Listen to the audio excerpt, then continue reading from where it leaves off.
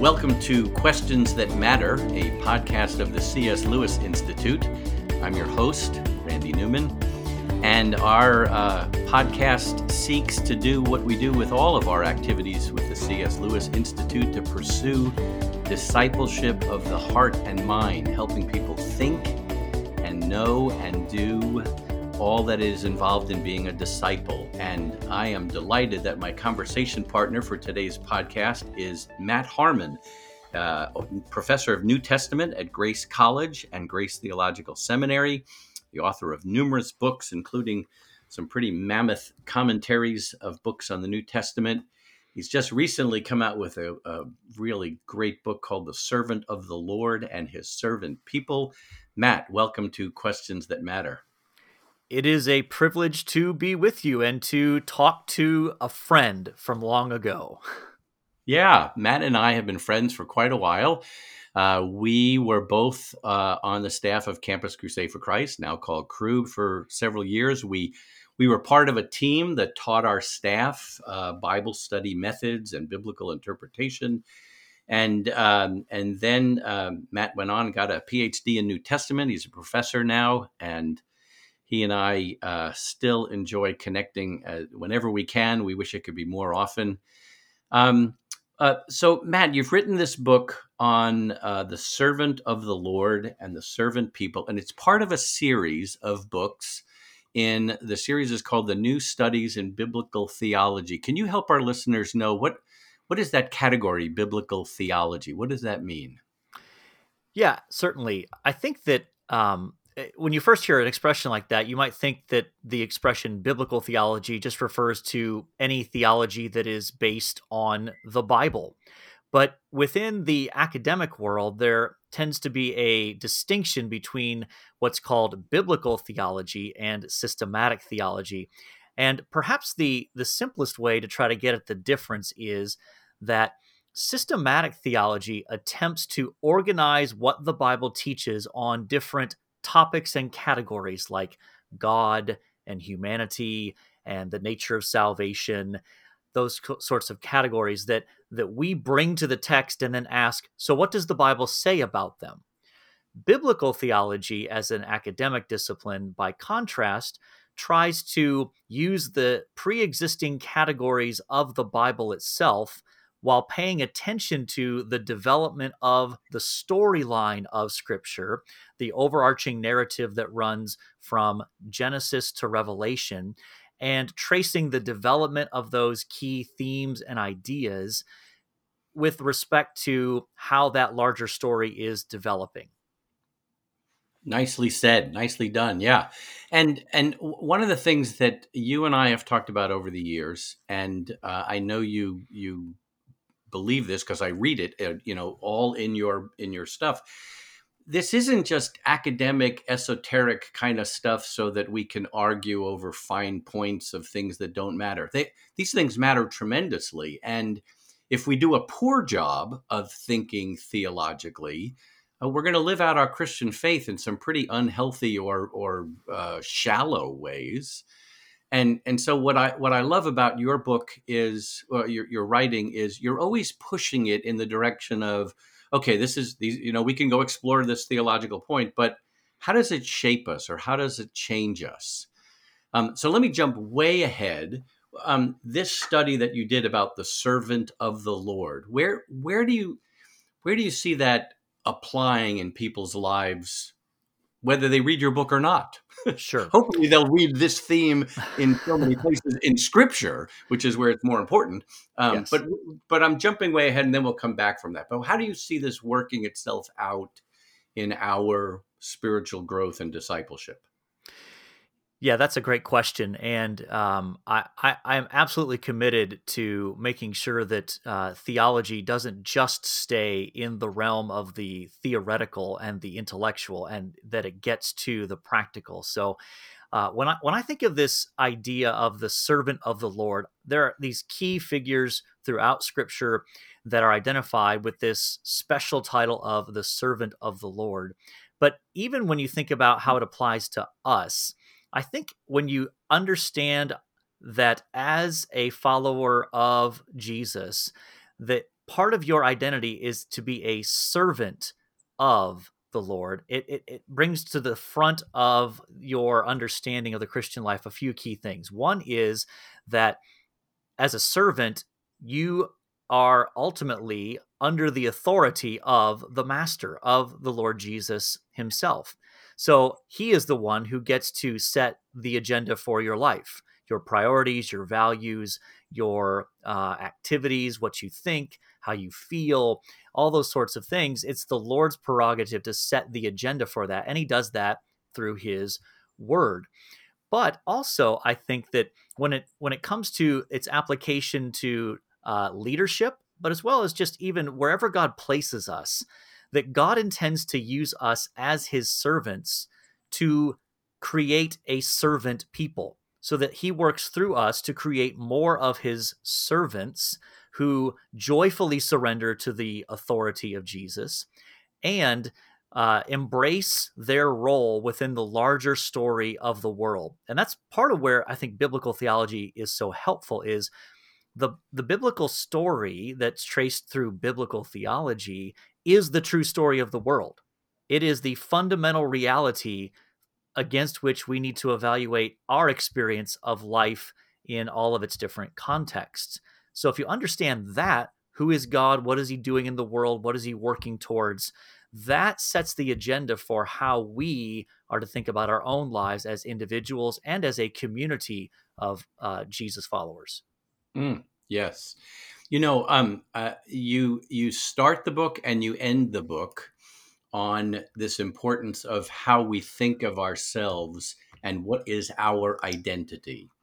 And you rightly point out that right now in our world that this is like one of the biggest discussions going on. And pretty much the answers are everybody decides for themselves what their identity is, even down to, what gender I want to be. And Yes. so I choose my identity, and probably, the more bizarre, the better, I guess. But you write very early on in this book, in one sense, this book is a contribution to understanding our identity as human beings from a biblical perspective. And then a few sentences later, I'm not arguing that this is the most significant biblical theme for understanding our identity as human beings. Rather, I'm proposing it is an important and sometimes overlooked theme that helps us better understand the meta narrative of Scripture as well as our own identity. And I thought, once you kind of pointed the lens in that direction, I thought, man, that's powerful because, well, first of all, I don't have to accept the world's teaching of, I make up my own identity. But so from the scriptures, there's all sorts of things about my identity. I'm a person created in the image of God. I'm a child of God, redeemed by the Savior. I'm adopted into God's family. And I've done a whole bunch of work on, shaping my identity that way from those biblical categories. But I haven't spent a whole lot of energy or time on I'm a servant of the Lord.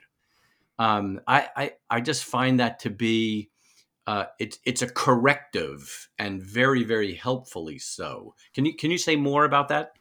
Sure. I think that one of the striking things as I was working on this project was discovering how often this piece of identity as a servant is a contributing factor to other forms of or other titles, for example. So, when you think about the term servant, you can apply it to a servant king, a servant prophet, a servant priest.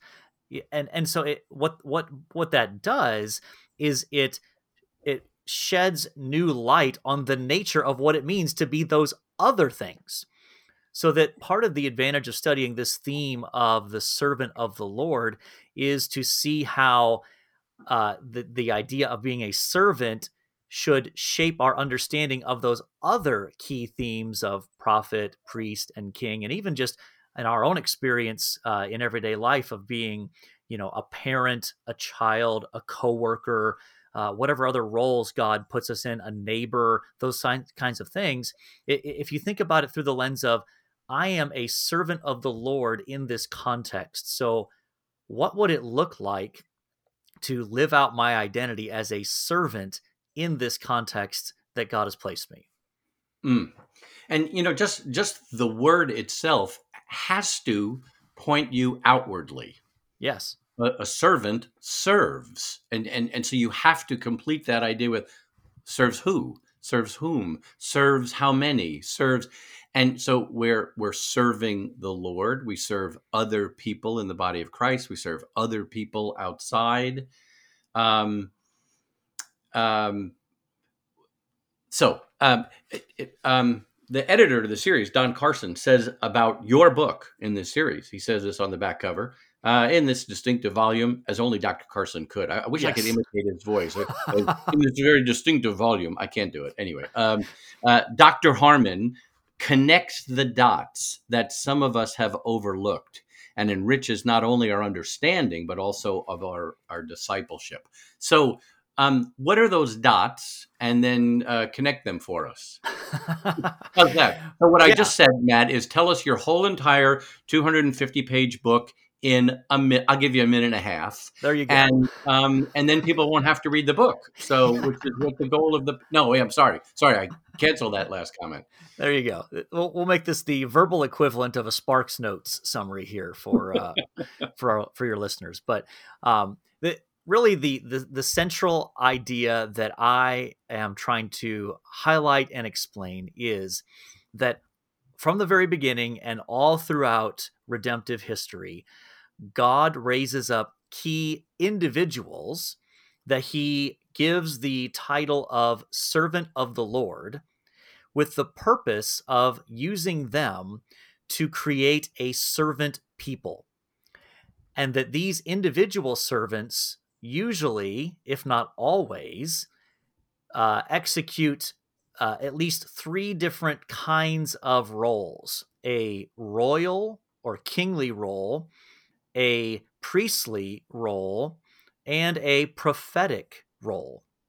And so I trace how God raises up individual servants, starting with Adam in the garden, and then going on to Moses and Joshua and David, and the Isaianic servant of the Lord, that is perhaps the most well known passage about the servant of the Lord, at least in the Old Testament, and how all of those point forward to the work and person of Jesus, and how he is the ultimate servant of the Lord, who then creates a servant people. That's us, the church. And so that through us, he is using us to advance his purposes in the world by using us as his servants, and often executing those sort of three different roles of a royal role, a priestly role, a prophetic role, as we live here in this fallen world, awaiting the day when Christ will consummate all things in a new creation.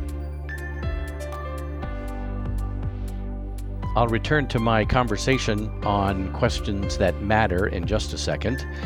But I would like to invite each and every one of you to prayerfully consider becoming a ministry partner with the C.S. Lewis Institute.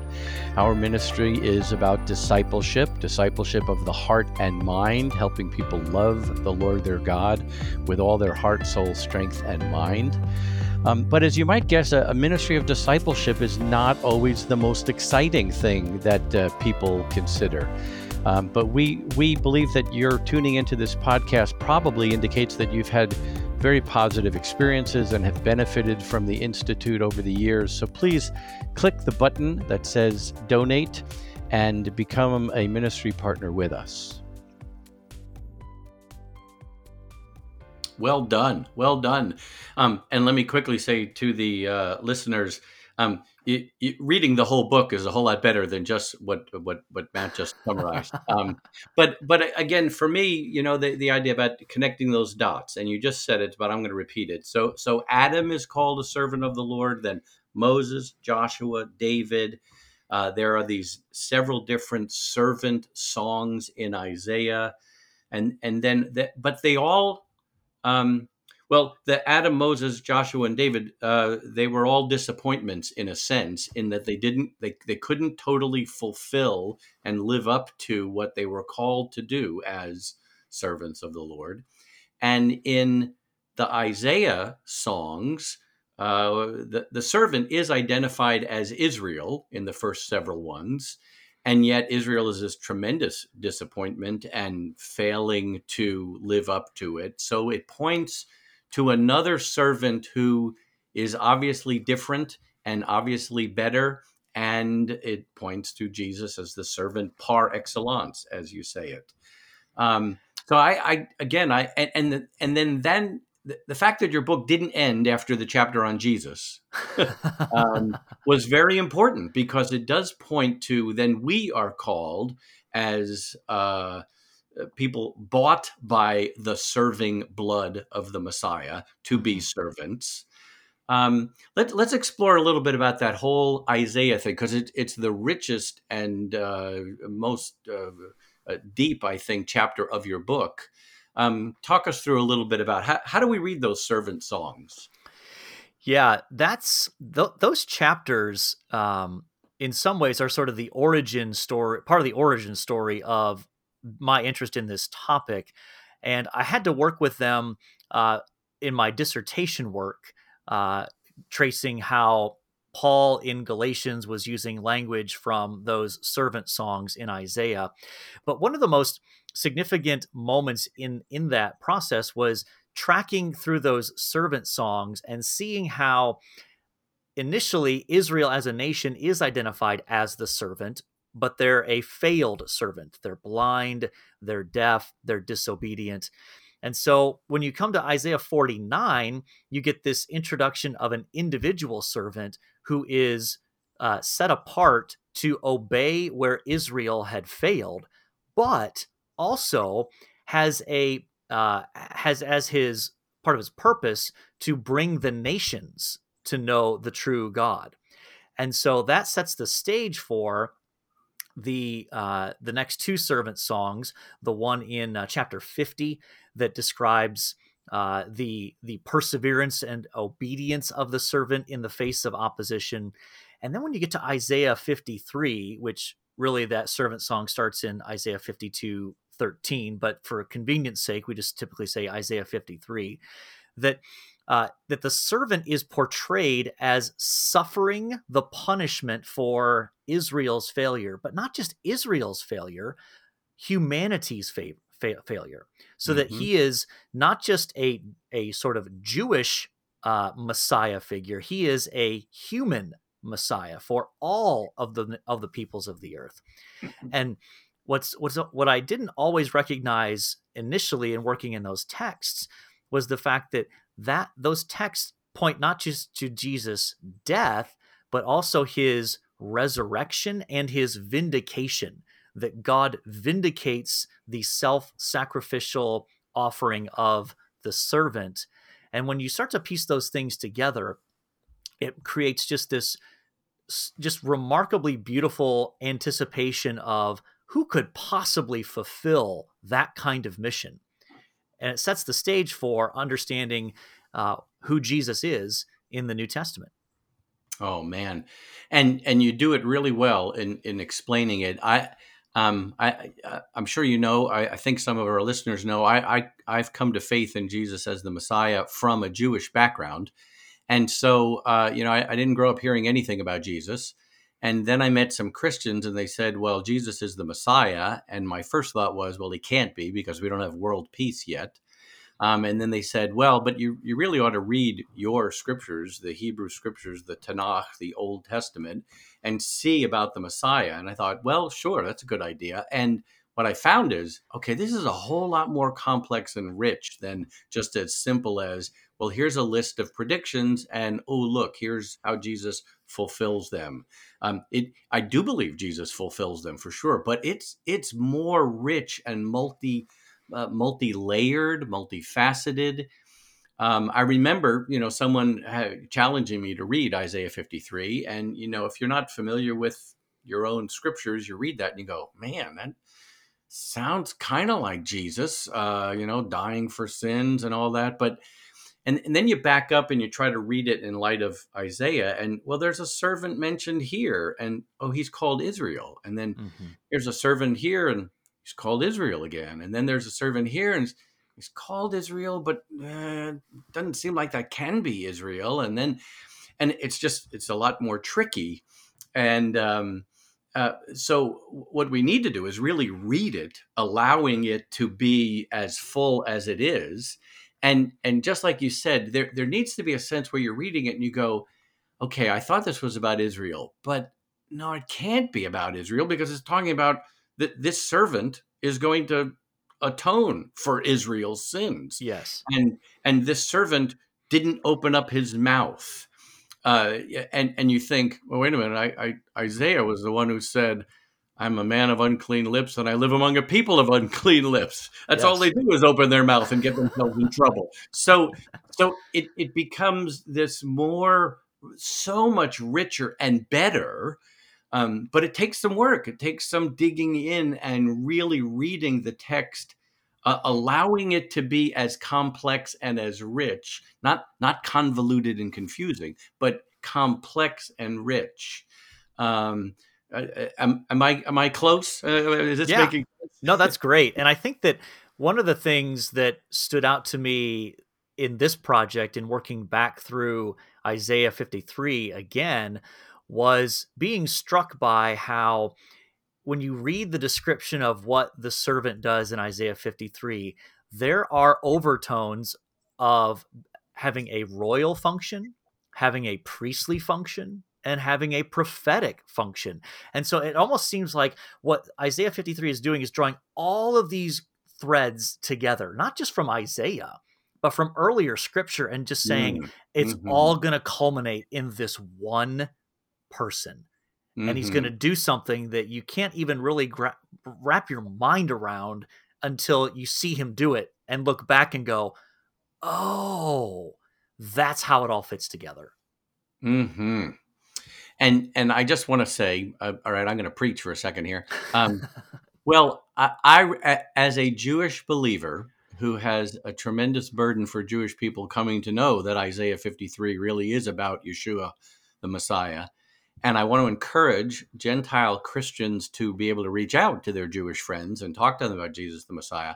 I really want to encourage you to read the whole book of Isaiah and reread it and get the flow of it and how it builds and builds and builds. I mean, that chapter in Isaiah 53 feels like a crescendo of the whole entire book. And like you're saying, really, of all of Scripture, it's like this mountaintop. Hmm. But I think a lot of people just kind of like to read just that chapter. Isn't this great? Well, it is great. And there's tremendous blessing. But boy, when you read it in light of the whole book of Isaiah, and you get more and more of a feel of how the prophets spoke. They painted pictures. They looked way ahead into the distant future, and then they also looked into the near future and saw how those two things were linked.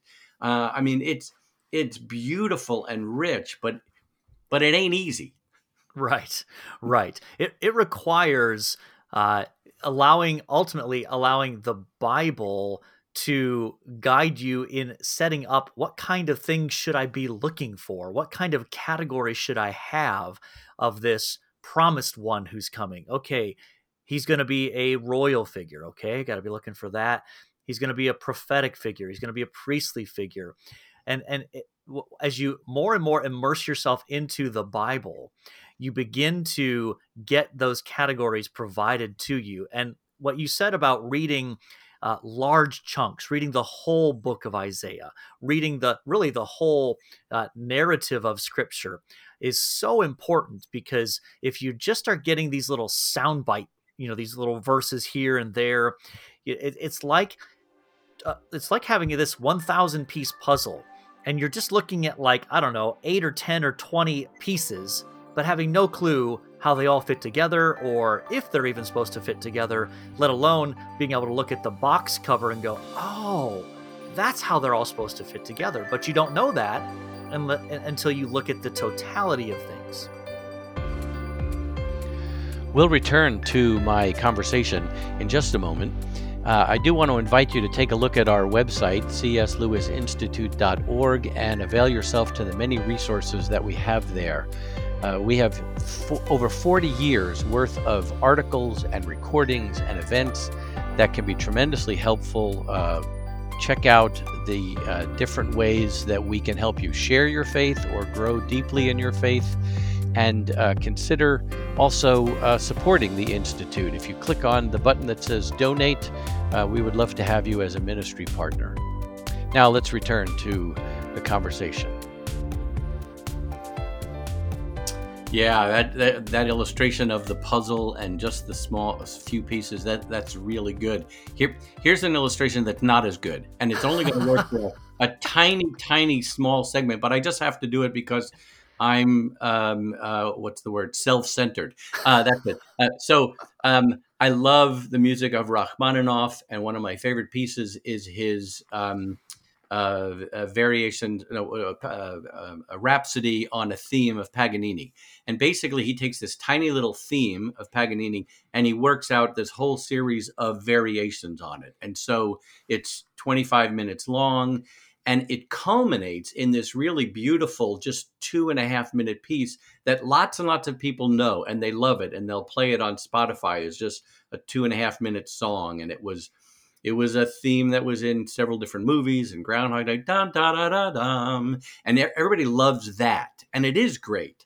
But when you hear that 2.5 minutes in light of the whole 25-minute piece of music, when it builds and it builds and it builds, it's almost like every single variation is like a disappointment. And it's like kind of rough, it's kind of harsh or whatever. And then there's this amazing oasis in the middle of a desert, and it's so glorious. And like I said, that only worked for a few people, but it worked for me. So thank you for indulging me. But that's how we need to read Isaiah 53 in light of all of Isaiah, in light of all of Scripture. And anyway, I hope people stuck with us. We'll find out. We get status like people checked out when you started doing that Rachmaninoff thing, and they really clicked enough when you started singing. That was really bad. So, but let me just turn the angle here, just a slight different direction. We're not going to spend a whole lot of time, but you wrote this really great short book about how to study the Bible, about about how to read the Bible and get the most out of it and study it. And I think it's a really great resource for people who have never been trained in Bible study. They've read the Bible, but they need some instruction and training. And you cleverly titled the book "Asking the Right Questions." Can you give us a little promo of that? Sure. Yeah. This book came out in 2017 with Crossway. And it's called Asking the Right Questions, a practical guide to understanding and applying the Bible. And actually, in the opening chapter of that book, I give an overview of what I consider to be the basic storyline of the Bible from Genesis to Revelation in about, 10, 12 pages. Try to make it really simple and easy to follow. But the goal of the book was to help believers of any maturity to grow in their ability to understand and apply the Bible. And really, the launching point is what Jesus says are the two greatest commandments. He was asked, what are the two greatest commandments? And obviously, the first one, love the Lord your God with all your heart, all your soul, all your mind, all your strength. And then the second is like it, love your neighbor as yourself. And of course, he's quoting from the Old Testament. So it's not like he's making these new ideas up. But then he goes on to say, on these two, the whole of the law and the prophets are established. And so essentially what I take him to be saying is that all of the Bible was given to us to help us love God and love other people. So that no matter what passage you go to, it will tell you something about how to love God and how to love people. So I came up with 4 questions oriented towards understanding any passage, and they're very simple. What do I learn about God? What do I learn about people? What do I learn about relating to God? And what do I learn about relating to other people? So those are the 4 understanding questions. And I believe that every passage in the Bible is oriented towards helping us answer those kinds of questions. And then when it comes to application, I came up with just 4 simple application questions of what does God want me to think? What does God want me to believe? What does God want me to desire? And what does God want me to do? And these are questions that I think even young children can learn to start asking these questions as they're reading the Bible. So even if you're reading a passage out of a more challenging book, like let's say Leviticus, you're reading through the sacrifices and you're like, oh my goodness, I don't know what to do with this as a modern day Christian. Asking those kinds of questions of what do I learn about God? What do I learn about people? What do I learn about relating to God? What do I learn about relating to other people? Can get you on the right track to see what God is saying to us today as his people.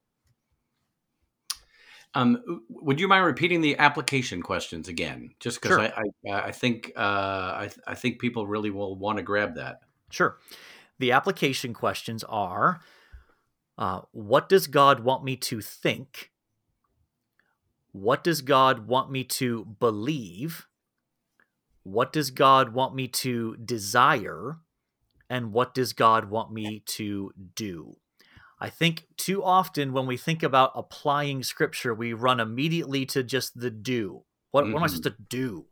And unintentionally, that can produce a whole new class of Pharisees who are who base their relationship with God on how well they're doing on the new to-do list that they've come up with. And as you well know, true transformation begins at the heart and mind level. And when that happens, it will produce a change in our desires and in our actions. But if you don't start there, what happens is you create Christians who are merely conforming their external behavior to a set of expectations and are not, in fact, experiencing the true transforming power of God's Spirit. Man, we got to get you to be a regular speaker for the C.S. Lewis Institute, and so now I have to insert a commercial because you just used the phrase heart and mind, and that's a big phrase for us. We're all about heart and mind discipleship, especially since C.S. Lewis grabbed a hold of hearts through imagination and also our minds. But then you also meant you talked about knowing and doing, which is a journal and a publication we put together, and we've got all sorts of resources. So I had to sneak the commercial in. Um, but just for a final look here, back at your thinking and work about being a servant people, or my identity is as a servant. What are some things that how does that work itself out if in fact we are desiring to be a servant and we are then taking on actions as a servant? What are just some things maybe in your own reflecting as you were working on this book that led you to be more thinking of yourself as a servant? I know I just put you on the spot, but Sure. No, there you that's go. that's fine. That's fine. What are friends for, right?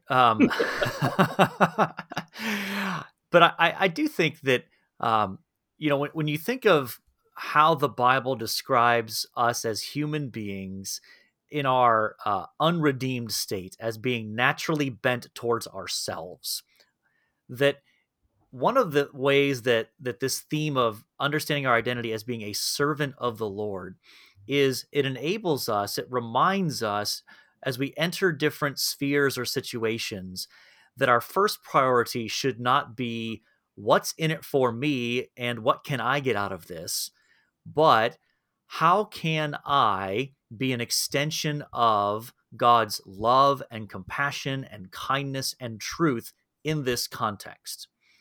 And that has implications for how you think about marriage, interacting with your spouse, interacting with a coworker. And even when you think about the descriptions of Jesus and tied to Isaiah 53, he was a suffering servant. And so it's to be expected if we are people who follow a suffering servant that we ourselves may end up suffering, being misunderstood, or not being treated perhaps in a way that we think we deserve, that's to be expected. And at the end of the day, what matters most is not what others think of a servant, it's what the master thinks of his servant. And as we live towards that day with that mentality of thinking, what I am most looking forward to hearing is, "Well done, good and faithful servant. Enter into the joy of your master." Oh man, well done, well said. I wish we could keep talking, but I'm going to draw our discussion to a close. And by the way, I love the image that I've been thinking about since reading your book of evangelism as a service, that we serve other people when we point them to the Savior and we tell them about how they can experience eternal life and forgiveness of sins, that we're serving them. I think so very often evangelism feels like an argument or a sales pitch, yeah, sometimes it's going to be unpleasant because people love darkness. But if we can think of it in terms of serving other people, that's a radical shift for me, and I think it's a good one, a good direction. So, well, Matt, any last comments that you really wanted to say and I didn't draw upon before we wrap this up? Well, I'm appreciative of you having me on the program, and I would encourage the listeners to immerse themselves in Scripture, because ultimately that is where we're going to see the beauty of Christ, and that is what brings transformation in our own lives. And also, it is what will fuel us to want to talk to others about Jesus. We naturally talk about the people and the things that we are most drawn to, that we're most captivated by. And so as we get more and more of a view of who Jesus is as the servant of the Lord and the many other titles and roles that he plays in our lives, that can only help to fuel our love for Christ, our devotion to him, intensify our desire to obey him, and to increase our desire to bring others to know the joy of knowing the Master that we ourselves experience. Amen. Amen. Well, that's a good way to draw this to a close. Matt, thank you for joining me. And to all of our listeners, we hope that this podcast and all of the resources that the C.S. Lewis Institute provides will be helpful. Please visit our website, cslewisinstitute.org. And we have lots of different audio, video, written resources there. All of them are to help you love the Lord your God with all of your heart, soul, strength,